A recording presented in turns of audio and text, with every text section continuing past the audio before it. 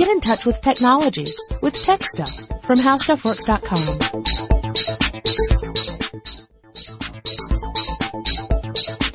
Hey there, everyone, and welcome to Tech Stuff. My name is Jonathan Strickland, and sitting across from me is my brand new co-host. Introduce yourself. Hi, I'm Lauren Vogelbaum. I am the social media editor here at How Stuff Works, and I'm also your new co-host. That's awesome. Lauren's going to be giving us her perspective on technology, and we thought that for her first episode, we should really tackle something she's really interested in, but as it turns out, we already did an episode on Halo. Yeah, fortunately, there is at least one other video game that I do play. I cannot admit to being a huge, crazy gamer, but I do enjoy some things like, for example, Silent Hill. Yes, now, Silent Hill, a famous example of a game that's in the survival horror genre.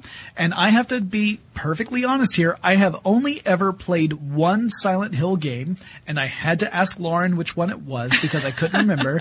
And she immediately identified it as Silent Hill 2. And which is a good one. It's one of the better ones. I hear the story is really good, but I never got into it far enough for the story to really unfold for me. Mm-hmm. Because at the time the gameplay was so different from everything else I was used to that I got frustrated because my brain is primal and cannot grasp things like that. So sure, it was still a little bit tank-like at the time. Right, but first I guess we need to talk about what survival horror is. Now, it's a term that really was introduced by Capcom when they released the first Resident Evil game back in 1996. But it's not the first horror-based game. There are plenty of examples of horror games, but it was the first. It was kind of like, you're always going to have that first time someone uses a term, right? And as far as I can tell, that was the first time people had actually used that to define a genre of games. And really, it's kind of a subgenre. It tends to fit underneath the action-adventure genres. Right. And I always think of adventure games like things like Monkey Island, mm-hmm. or even older games like King's Quest or Space Quest, where it's more about solving puzzles and working your way through a story, mm-hmm. than it is about something like killing all the things. Right. So it's not a shooter. It's right. not. But it's also not purely a puzzle game. Yeah. And there's certain things that tend to be in a survival horror game. For example, first of all, horror. Horror. Yeah, so there's usually some sort of supernatural, nasty, icky thing, mm-hmm. that's trying to eat your kneecaps. Yeah. Or multiple nasty, icky things trying to eat your kneecaps. Usually there's a sense of isolation. Mm-hmm. So you're playing a character that doesn't have a lot of contact with other people who can help him or her. Mm-hmm. You're dealing with a limited inventory. Oh yes, that's a big deal, right? Mm-hmm. The whole idea of you have to conserve that ammunition, or you have to conserve whatever items you have because there's a limited number. So once you use it, it's gone, and right. you are really screwed. That's it. The game should essentially be over because it's so hard to get through it without the resources. So you can't just, go in blasting. It's not a run and gun. No. It's not, It's not like Borderlands 2, where ammo literally falls out of the sky at times. No slight against Borderlands 2. Love that game, but it's a totally different style of game. And so the whole idea is to create this sense of horror. So Lauren, why don't you tell me a little bit about how you got into this game? All right. Well, I was in college at the time. And cue aneurysm from Jonathan. Usually whenever I start talking about how old I am, there's this vein. Like 2 years ago? In his, It was about when Silent Hill 2 came out that I actually started playing Silent Hill 1. Silent Hill 1 came out in 1999. Yes. And so I was a few years behind the curve, but I had a couple of friends who would invite me over to their house, and we would have these all-night marathons of playing Silent Hill and scaring ourselves absolutely silly. Mm-hmm. And we would turn all the lights out and just go. Yeah. Until all of us were too nerve-wracked to pick up the controller again. Nice. Yeah, one of the things that struck me about the Silent Hill series is that they took a different take on survival horror than Resident Evil did. Well, Resident Evil was still very for not being a shooter, for not being a run and gun. There was a lot of running and a lot of gunning. Yeah. It was more action based. The story was not extremely rich. I mean, it was a story. But yeah, and it used a lot more jump scares, that kind of scares, whereas Silent Hill was this sort of creeping psychological terror. Very psychological, very Freudian, very odd, and a lot of the influences that the designers have talked about are people like Stephen King's The Mist, the terrific movie Jacob's Ladder, directed by Adrian Lyne. It's a documentary. As we say here on Tech Stuff. Terrific documentary about Tim Robbins in the 1970s. That you're already heavy terrified. David Lynch, stuff like that. Yeah. So things that are truly unsettling. That was the approach, was to make a game that puts you takes you out of your comfortable place. It's not just that, something jumped out at me. It's that something is wrong. Something is seriously, creepingly wrong. And it's more akin to sort of Japanese horror in that way. This idea of creating an environment and a situation that increases the level of tension without necessarily relying on jump scares. It's one of the reasons why I really enjoyed when Japanese horror movies started to make their way into American culture. With The Ring and The Grudge. Ju-on. Ju-on, Ringu. Yeah, now the problem with that, of course, was that it went a little bonkers, because that's the way Hollywood is, right? They find something that people identify with, and then they throw everything at it, and then then you're just flooded with it. You get a little bit overexposed. Yeah, and we can get into that a little bit later too, because there are some criticisms about the survival horror genre that it can get a little formulaic, but that's a little early in our conversation. Yeah. And we are talking, I mean, Silent Hill at this point has put out 9 games. 9 games! That is so many games. That's a lot of games for any game series, For any series. I mean, I can't, what else? Like Final Fantasy has that many games? Wait. Street Fighter 3 alone has had like 73 games. Just Street Fighter 3. Right? Okay, that is to be fair. But they don't have, I don't want to say that they don't have a plot line, because somebody would send me a very angry email. But the plot line is not what you play the game for in Street Fighter 3. No. That is extraordinarily true. So, yeah, there is definitely a plot. I mean, plot is everything. Story is everything in the Silent Hill games. I mean, really, in Silent Hill, it's all about a tale unfolding. Right. And there are a couple jump scares here and there, and they are delightful because they're so few and far between. Right. So they do genuinely scare you. In Resident Evil, the 98th time that a zombie jumps out from around a corner, I'm like, eh. Yeah, you've conditioned yourself to, okay, well, all right, here's happened. A corner. Yeah, exactly. A door. Well, gosh, I wonder which version of the zombie is going to jump at me when I open up this door. As opposed to sitting there with a bunch of your friends in a completely safe environment and looking at a digital door on a digital screen in Silent Hill and thinking, I don't want to open it. Yeah. I need to open it to progress in this game, and I don't wanna. That's pretty phenomenal.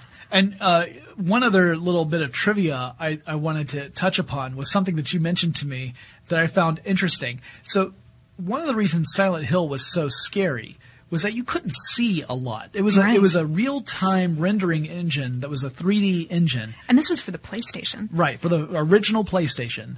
And it was it could be very scary because even though you're having a real-time 3D engine, you couldn't see very far. And that's because they put in a lot of fog and darkness into the game to make up for the fact that the engine was not very powerful. Right. The hardware the game was running on could not render the graphics needed to have an extensive view. Right. So by the limitations of the technology, it actually became a scarier game because you couldn't see. I mean, leaving a lot up to your imagination. Now, I could think of one documentary that benefited from a similar failure of technology. We did a full episode about this on an old Tech Stuff episode.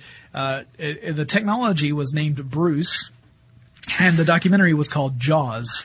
But again, it's one of those things where you take something that to most people, you would immediately say, well, that's a limitation. That's a drawback. And then you turn it into something that is a core element of the game, and it suddenly becomes an important part of how the game affects the player. Yeah, by the time that they had better graphics engines with all of the rest of them, I mean, essentially starting with Silent Hill 2, which came out for the PS2, they had the capacity to render a whole bunch. I mean, not out into infinity like they do today, but sure. But they could have let you see more than 10 feet in front of your face, and they said, nah, yeah, that's okay. And this is an element that we see added into games today that kind of sort of fit into the survival horror genre.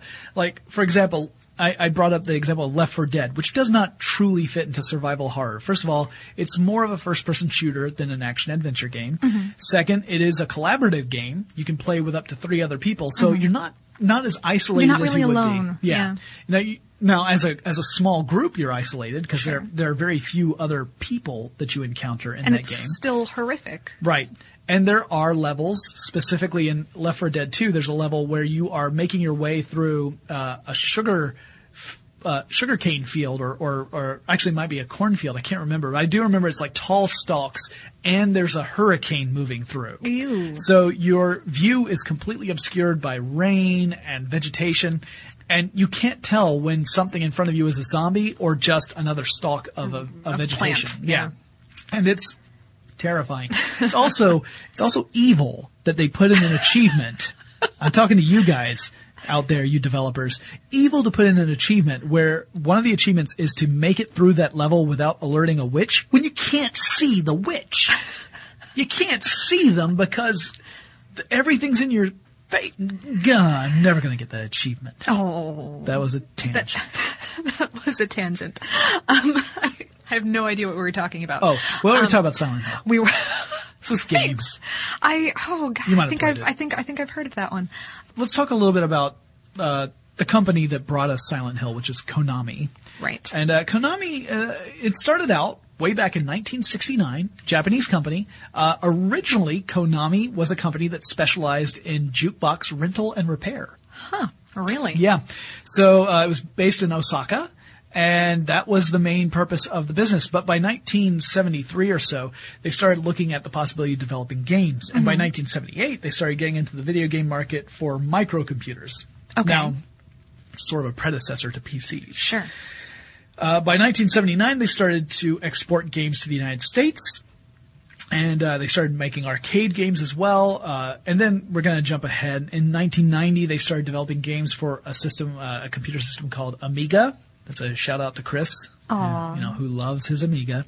1992, they began making games for something called the Genesis.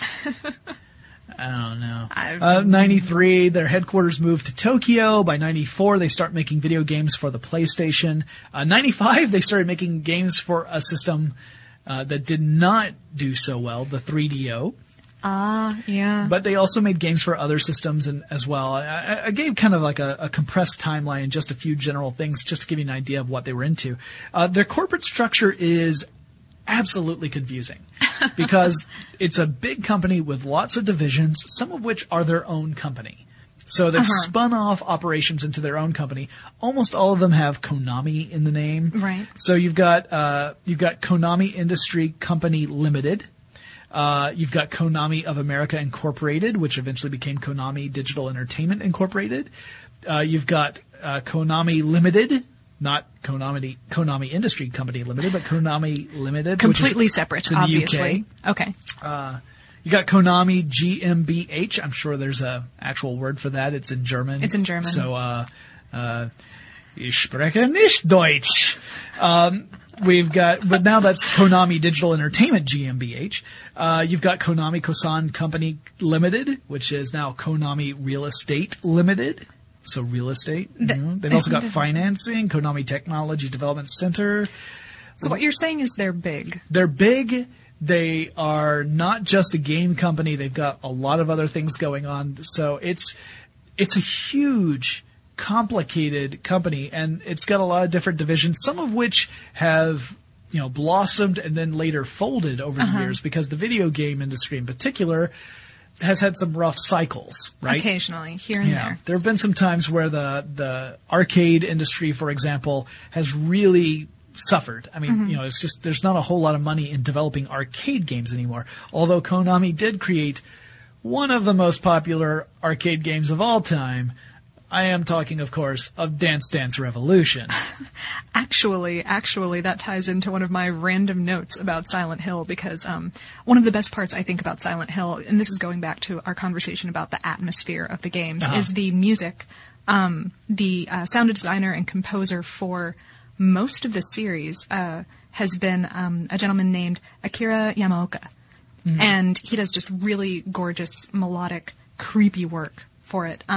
And one of those tracks was featured on a version of DDR. Now, Lauren, one of the things I really wanted to talk to you about was kind of the emotional impact, and you were sort of alluding to that with the music and creating this creepy vibe, and also the graphics creating the creepy vibe. But you said that there were some other things you wanted to chat about as far as the feel of the games, and it seemed to me like you had a lot to say about these games, and because, again, I've only played one and only just the beginning of it. I really don't have that experience, but I'm really curious to hear your input and why you picked this as the topic. Yeah, okay. Well, so let me fill you in a little bit on what Silent Hill is about. For all of you who have never played any Silent Hill games, OMG spoiler alert. For those of you who have, you're going to be very bored for about 3 minutes. So it's something for everyone is what you're saying. Yes. We've got negative points for everybody here at Tech Stuff. That's pretty much how we roll. Perfect. You're fitting in well so far.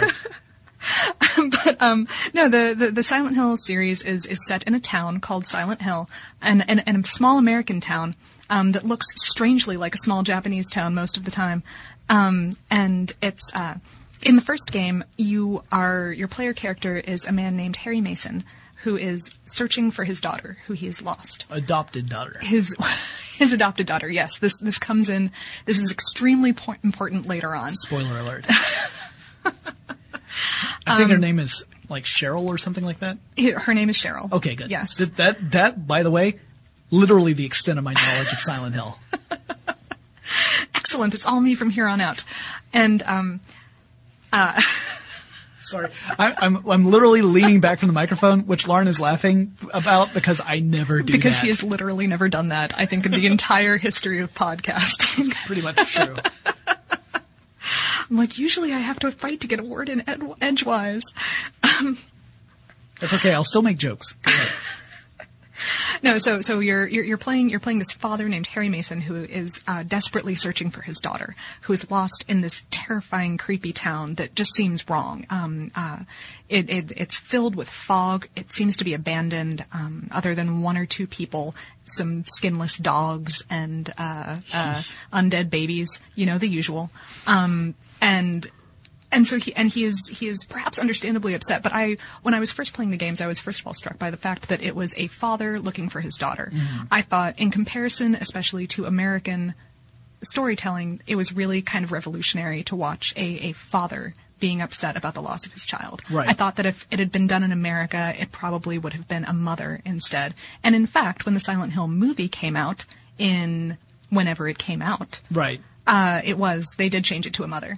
And not that women have no place in the media, certainly, right, but I just thought that it was a more interesting choice to have it be a father. Right. And as I recall, you said you liked the first 35 minutes of that movie and then you didn't like it so much. I get very angry at that movie, but that actually fits in more with some of the discussion later because, sure. Because I have to admit that I've only played the first 3.5 Silent Hill games. I've probably played about 4 total, but right, but the first 3 to completion. Gotcha. And then Silent Hill 4: The Room and Silent Hill Homecoming are the only 2 titles that I've picked up, and I didn't enjoy those nearly as much. But we can get into all of that later. So sure. So the story follows Harry Mason. It turns out, like you do, that his daughter Cheryl is the soul-divided reincarnation of a little girl whose mother used her to raise a demon. That, I almost follow that. No. Okay. All right. So she was the focal point for a truly evil summoning. A truly ritual. Evil summoning. Well, to be fair, the purpose of the summoning was supposed to bring peace and goodwill. Oh, okay. Right, because another thing we should point out is that Asian mythology and the idea of demons and ghosts can differ quite a bit from the Western versions of these things as well. Absolutely. So, and actually, strangely, some of the mythology in these games seems to have been based on Jewish Kabbalah. Oh, interesting. Yeah. So, but with also those pop culture references to Stephen King and other stuff. I mean, and some of those references are very clear throughout the games. You've streets are named after Richard Matheson and Richard Bachman, which is Stephen King's early pen name. Yes, his alter ego, the one who wrote things like Thinner. Yes. There's a reference to the Midwich Cuckoos, which of course became Village of the Damned in film, Ray Bradbury, stuff like that. So there's a lot of great history inserted into those games, and that's the nutshell of the first game. I don't want to get too detailed about it because then I'm just going to be explaining how he runs through various different creepy scenarios Right. and that they're creepy.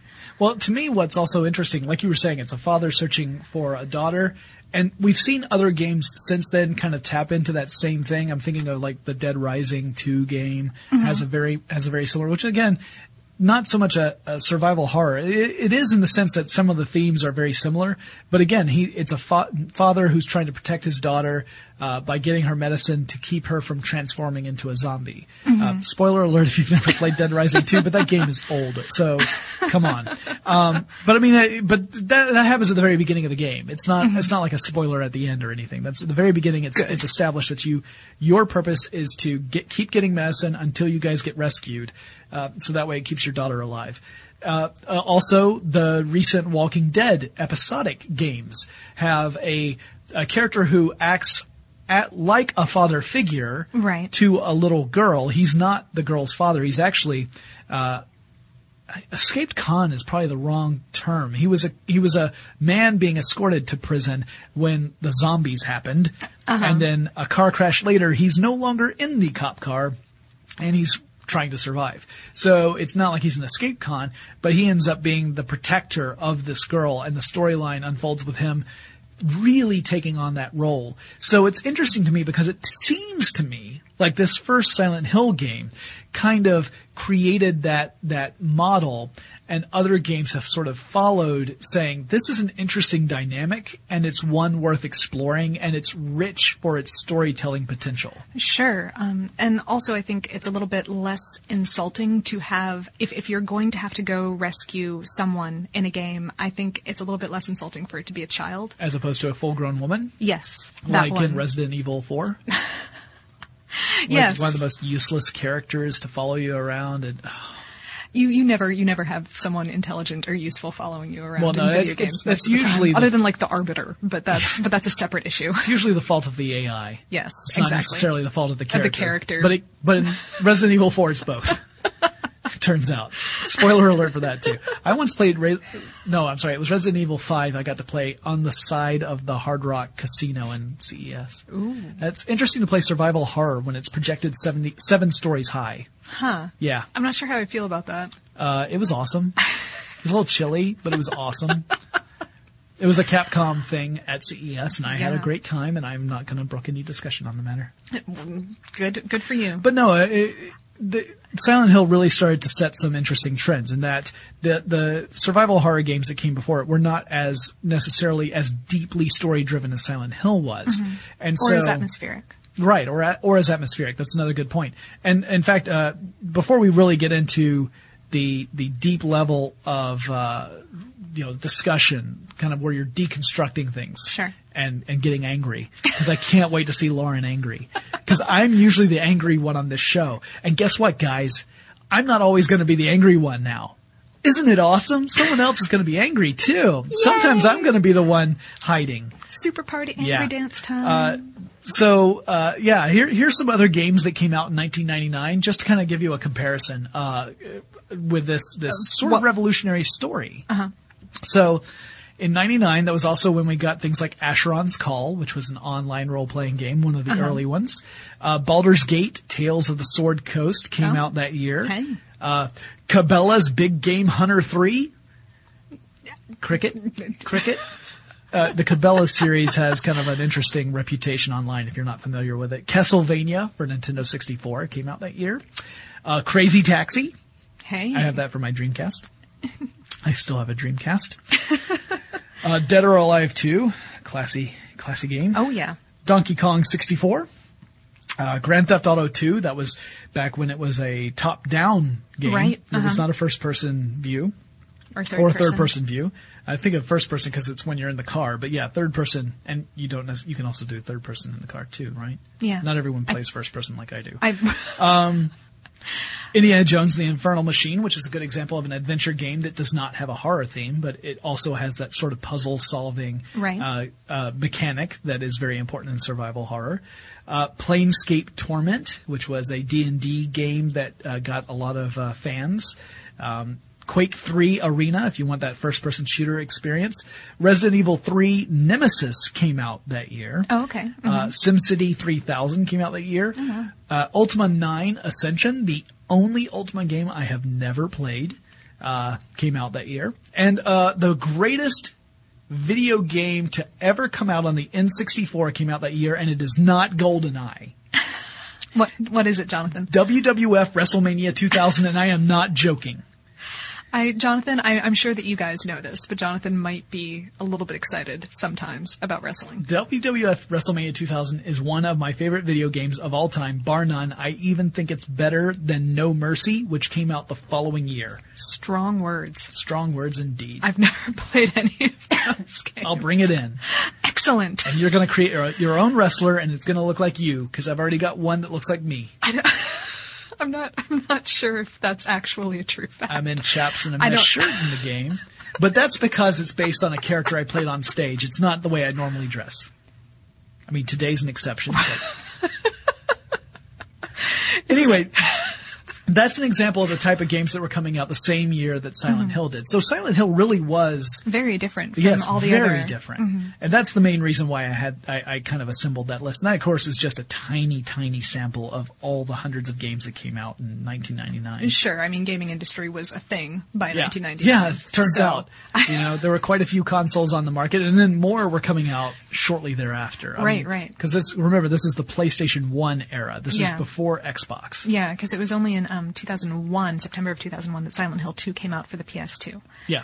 And that game built up off of the Silent Hill 1 story in a way that was not necessarily connected to the first story. None of the same characters showed up, aside from some of the villain monsters. But what they did with the story is what I really find fascinating about the Silent Hill series, and I think why it has endured as much as it has, because what they did is they took this concept of this town that has been psychically messed around really hard, and they extended that so that any other person who has had dealings with this town, the town feeds off of any psychic badness going on with them. So damaged characters feed this thing. Damaged characters feed this thing, and it draws them in, and by their presence they change the town. Or they change their own perception of the reality in the town. It's a little bit shaky about how that works. That's interesting. But no, it's fascinating because it means that anyone who has had any kind of contact with Silent Hill and then done something completely terrible, like people do, winds up being drawn back into this town and going through their own extremely personal version of hell. And that's awful. I don't want that to happen to me, but I sure do want to play a video game about that. That is emotionally fascinating. Well, it's a definite interesting take on a story. Right. Now, there were things that made you angry. There ended up being things that made me angry in this video game series. Eventually, a group of Konami employees called Team Silent worked on the first 4 games. Right. This was an internal development team working directly underneath Konami. So Konami is developing and publishing a game that was completely made in-house. Right. It was kind of a pet project, especially after the enormous success of the first game. They had an entire 50 people working on the second one. I think it dropped down to maybe 40 for the third and fourth ones. The third and fourth ones were actually developed nearly simultaneously within Konami. Silent Hill 3 was a direct sequel to Silent Hill. Actually, it picked up, again, with Harry Mason's character, or his daughter, actually, spoiler alert. But Silent Hill 4, The Room, was built to be more of a shooter, more of an action-oriented game with still some of the puzzle aspects and still set with the creepy atmosphere, but it was intended to be more action-packed. And for me, honestly, that's why it failed. Which is interesting because the Resident Evil series took a very similar approach. Like, it changed to be a little bit, it got increasingly more action oriented, but I think it actually managed to find an audience, like a larger audience that way, like people who had never thought of playing the other Sure. games because the play style didn't appeal to them. But I can see how the elements that truly defined the series early on, by getting away from that, could potentially lose fans. Right, and it's not, I mean, I'll admit I'm the kind of person who enjoys Myst, but I'm also the kind of person who enjoys Halo. Yeah. So it's not, it's not that I was just looking for a puzzle experience and that I was upset that I had to shoot things. So you people who have never played the game Myst, because there may be a few of you youngins out there. Oh dear, I had never even thought of that. Yeah. I'm yeah. getting the aneurysm vein that I Jonathan know, usually gets. it hits me all the time. But no, Myst was a puzzle game, essentially, but it was done in, there was an overarching story that the puzzles all fit into. You could argue whether or not the story made any sense or if the narrative was worth the effort of solving these puzzles, some of which seemed to have no sense of logic to them. It was just one of those things where click things until stuff happens. But there were logical underpinnings to most, if not all, the puzzles. Sometimes that was just hidden enough from the player to not be obvious. Right. But that was all you did in that game was solve puzzles. Yeah. So I was just saying that so that way you could, our listeners who are unfamiliar with it but probably know Halo would be able to have some kind of frame of reference there. Exactly. Yes, thank you, Jonathan. No worries. That's the only reason I'm here.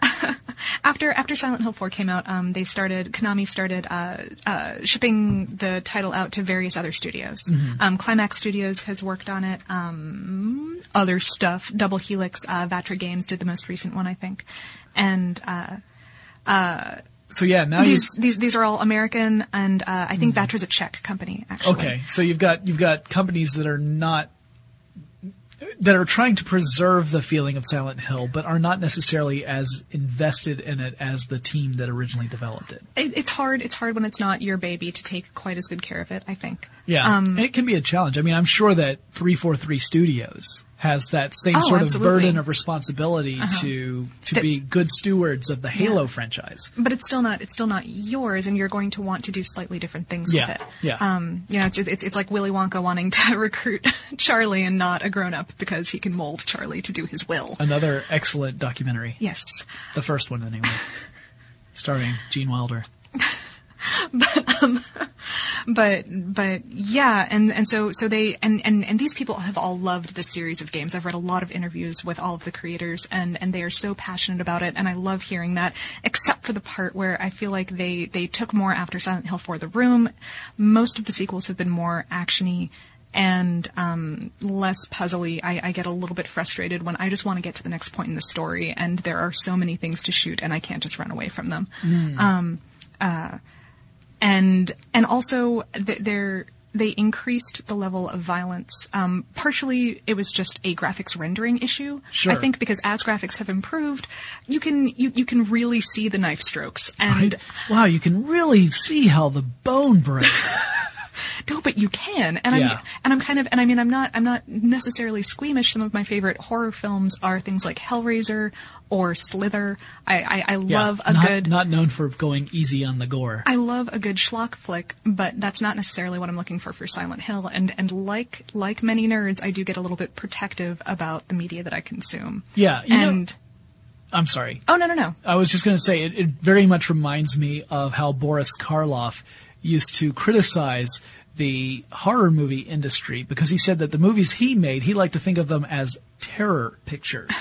Like the Right. idea was that they inspire terror, the sense of unease and fear, whereas horror movies were more about shocking you and grossing you out. Yeah. And it's two different things. It's the same reason why, again, I really like the Japanese horror because it was something that could increase that tension and terror. Same way that I like some 1970s and early 80s horror movies that because of a lack of budget, they had to use other tricks in order to really get you uneasy. Right. And to me, those are really effective. And if you have like a huge budget and it's all about people exploding into buckets of blood, then how after much a while CG you're and like, how many buckets of blood you can fit in there. after like the third or fourth time, you're like, okay. Yeah. You know, it's like, I mean, I hate to bring up, I love Sam Raimi's work, don't get me wrong. No. But Evil Dead, you eventually are like, all right, how many times am I going to see them have to try and chop up this Right. possessed person. Right. You know. Before it gets a Before- little bit old. Like, yeah. Or just funny. Yeah. It becomes not terrifying. Right, which is why Evil Dead 2 and then Army of Darkness took a more comedic approach to the material because people were finding a movie that was not intended to be comedic to be humorous. in fact, extremely funny. Yes. Sorry. Anyway. Yeah. So- No. So the style of the game changed. Yeah, the style of the game changed, and there was the point at which I really stopped playing Silent Hill was at the end of Silent Hill Homecoming. Your final boss fight, again, spoilers everywhere. Apologies, guys. Your final boss fight is against this Freudian monstrous representation of your pregnant mother as a spider, and you have to slash her pregnant belly, and she vomits on you. And that is the point at which I was like, I'm out. I'm basically done with this. Yeah, I'm not okay with this anymore. that's a bit much. And yes, that is horrifying. That is completely horrifying, but it's so horrifying that I don't want to look at it anymore. Yeah, it's not no not longer fun. It's no longer entertainment or For fun. me. It's just wrong. It's actually unsettling. It's Yeah. not fun unsettling. And so that's the point at which I kind of gave up on the series. So that's kind of my feeling about certain grindhouse horror movies, Yeah. right? Where the grindhouse horror was all about the taking exploitation to the furthest limits to the point where it's just truly uncomfortable to watch it. And Yeah. there's if you are at all entertained, you then feel a sense of shame Yeah. for feeling entertained by what's unfolding on the screen in front of you. Like if you're like me, anyway. Some of Takeshi Miike's films do the same thing for me. Yeah. And or actually all of them. Audition, Basically. right? Audition Yeah, is one of Audition those? is him. Yeah. And technically the Silent Hill kids have called out the author of the original novel of Audition, Ryu Murakami, as one of their Influences. One of their influences, but at the same time, I mean, you know, so that's all part of that. That's all in there, and I think that the Freudian, the psychological, and I do keep using the word Freudian, and that's only because that's all I can really call it. I mean, it's you know, I hate to go too Victorian about things or Right. too armchair psychology about things, Sure. but it is. I mean, the themes in this game are full of doppelgangers and full of all of the representations of things that have come back to haunt you, literally coming back to haunt you, except with knives. Right. And Coming back to haunt you, except with knives. Reminds me of a girl I used to date. that's a different show. Yeah, it's not tech stuff. But Silent Hill definitely was a very influential game. I mean, we can see its influences in other games that came out. Things like even games that got super wacky, like Eternal Darkness. Oh yeah, That was the N64 game. That I think it was was N64, right? Yeah, I think it was N64, where it was the game would mess with you. mess with you. Like The it game- would look like it suddenly turned itself off. Right. Or adjust the volume. It would adjust the volume. It would, yeah. Or you'd walk into a room and everything's upside down. Or you'd walk into a room and suddenly you are one of the monsters. You're not you anymore. And the whole idea was that it's messing with your sanity. And as your character's sanity decreases, it began to mess with you in a meta way. Right. So that you're like, why is my volume going all the way down? And then you turn the volume up. turn your volume up. And then when the volume comes back to normal, it's like 10 times as loud because you've been turning the volume on your television up and it's just been faking that the volume's been going down. But you could see elements of Silent Hill informing these later entries into the survival horror genre, including ones, you know, like I said, the definition of survival horror has changed over the years to the point now where it's kind of just a broad label that Sure. we slap on anything that happens to fall within the horror genre. Right, but that's not really what the genre is about. I'm going to go ahead and say that's not what my survival horror genre is about. That's fine, Lauren. You just go ahead and define it, and we're sticking with your definition. That's what we do here at Tech Stuff too. We make sweeping generalizations, and then we stand by them. But no, I mean, even things like BioShock, I think you can see the influence of something like Silent Hill. And, Sure. Just because they're creepy, and Yep. and that is their point. Yeah. So, I mean, I think that gives us a lot of insight into who you are. You like creepy things. You get irritated when they change. Yes. Yeah. No, I think that's it. I'm pretty sure that's all we needed to know. Excellent. But no, this, ladies and gentlemen, this she is our new co-host. Lauren is going to be joining us on this journey that we call Tech Stuff, and I'm very much looking forward to it. She and I have had multiple extensive conversations in the office about just about everything, and it becomes pretty clear that her snarky sense of humor and my snarky sense of humor complement each other really well. So I'm really looking forward to this experience of recording podcasts with you. I can't wait to see what else we come up with. I've already got lists of stuff listeners are sending in for topics that we should tackle, and so I don't think we're going to be hurting for topics anytime soon. Excellent. And so guys, if you have any suggestions for future episodes of Tech Stuff, or you just want to say hi to Lauren and welcome her to the Tech Stuff family, I highly recommend you let us know. Send us an email. Our address is techstuff@discovery.com, or drop us a line on Facebook or Twitter. Our handle there is TechStuffHSW, and Lauren and I will talk to you again really soon. For more on this and thousands of other topics, visit HowStuffWorks.com.